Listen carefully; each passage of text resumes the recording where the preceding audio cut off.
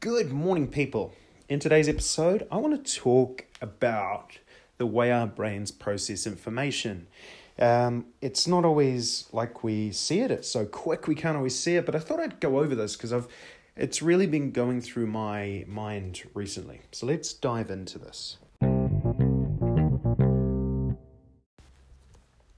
Okay, let me frame this up a bit better than I did in the intro. It was a bit of a consciousness stream, and that's kind of, I guess, what I want to talk about. Something I've been playing with recently about how my mind processes information has been this concept of languages. It's kind of like our brains are very visual, emotional, pictures, movies. It likes to see things. Even when you don't think you're trying to see in that way, you can't even see that you're seeing in that way. That's how your brain, a lot of the time, is processing information. But it's so quick, you can't see the transition. So if you want to picture this, who would have thought? Imagine words come into you. So someone says something to you that's not picture-based. What then happens is your brain quickly tries to translate it into some sort of image, picture, pull from a previous memory, visual memory that it's remembered, an emotional feeling, make a decision on what to respond with, translate that back into English or Chinese or French, or whatever language it is, and spit it out.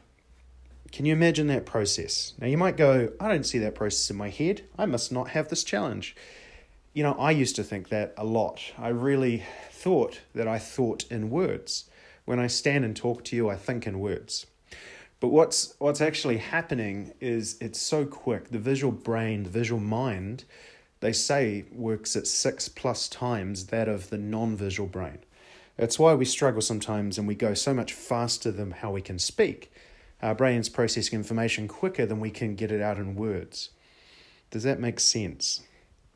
So it's quite interesting, and it reminded me of this question this morning. I was asked, how are you? I know you might be thinking this is crazy, he's gone mad again. Probably he has. And when I say he, I mean me. But the question, what I noticed about myself is that for that question, I've built up automated responses. If I'm feeling really bad, I'll say bad. But majority of the time, I'm good or I'm fine. Those are just automated responses because I know that's what someone else is probably expecting on the lowest common denominator of giving back value. So that question is an automated response. It's similar when I get into a taxi. If you remember those years where we could get into taxis, I'd have automated responses built in my head or questions that would just happen in those situations because I didn't want to get lost in any other conversations. I guess they were all automated. They were automated word solutions that I've built up. And maybe you see that in your own life, the words, the phrases you use again and again and again on automation. And so, it comes back to how our minds process information. It's a more visual, you might think of it as a picture. You might think of, you have a movie mind. Your mind plays movies. It's very emotional. We're naturally remarkably emotional people. Whether we've blocked it out over the years because we're too emotional, that's a real solution, blocking it out, or some of us overly embrace it. Neither is right or wrong. It's just kind of how we survive. But it happens a lot. It's also, being visually minded like this, it's why many of us stress out a lot. We're very high cortisol, very high adrenaline. The visual mind, from what I've been looking at, actually drives those challenges. It's why many of us are so highly strung at some points, and then we're so overly relaxed at some other points because we have to have that balance or we'd probably explode. But getting back onto topic, because I just enjoy talking about this. I guess you guys have realized that by now, or I wouldn't be doing this so often.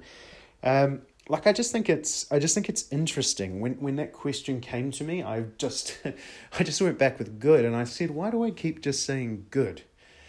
I'm not at that point even checking in really with myself. And I'm like, okay, what does it mean? What does the question mean? And I asked myself that, and I was like, I can't even picture it. I seriously can't picture it. All I get is a picture of me. That's all that comes to my head is me. I don't get the how are. Do you know what I mean? That doesn't appear as a picture, which is weird. And it's like, I'm thinking like what phrases, and I haven't quite got this yet. What question would elicit a more conscious response? Oh, that's deep. What would elicit a more conscious response? Like a question like, what I'm not saying this is the exact same question, but what does the movie of your day look like in a perfect world? Imagine that question. What does the movie of your life today look like in a perfect world? That would elicit me to think, what do I expect out of my day? What do I see it looking like? And I'd probably go into quite a rant about what I think. Like I think I've got a meeting here, I've got this happening here, I'm doing this, it's really exciting, and da-da-da-da-da. It would elicit quite a conscious response versus I'm good. Do you know what I mean? And it's like, I'm learning as much as everyone else. Like, how I coach is like I have to be a couple of chapters ahead of the people I'm working with. And, so I love experimenting with this stuff and looking at how I respond to things and seeing the patterns. And this is a real common pattern beyond the question of how are you?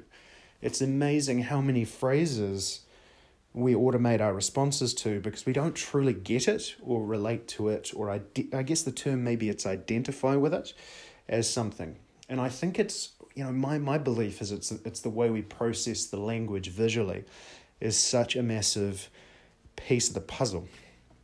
And so, that's just what I felt like sharing today. And I thought, hey, that's a really good seed of thought for the podcast, and it might get you thinking about that.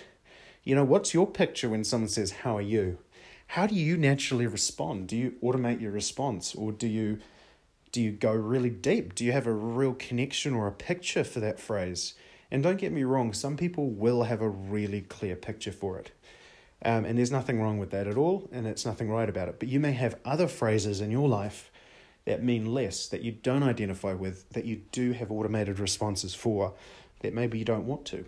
And maybe this is just a little bit of an explanation to why that may be challenging.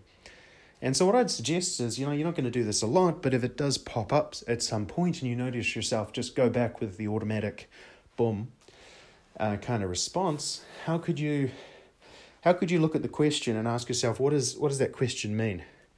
And just think about it for 10 seconds.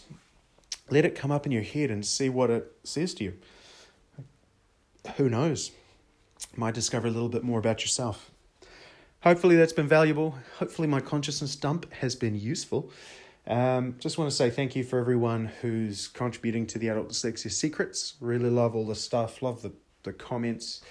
I've also been doing a few coaching sessions to help people out at this time and to get my practice up, to see how I can help more people get better and better. And I've just had such amazing responses to that. So thank you all for being so amazing. And thank you for your compliments. Every time I get one through from either the Right Siders or the Truth About Dyslexia websites, it just makes my little heart flutter, which is absolutely awesome. So thank you guys. Have an epic day, and I'll be back tomorrow.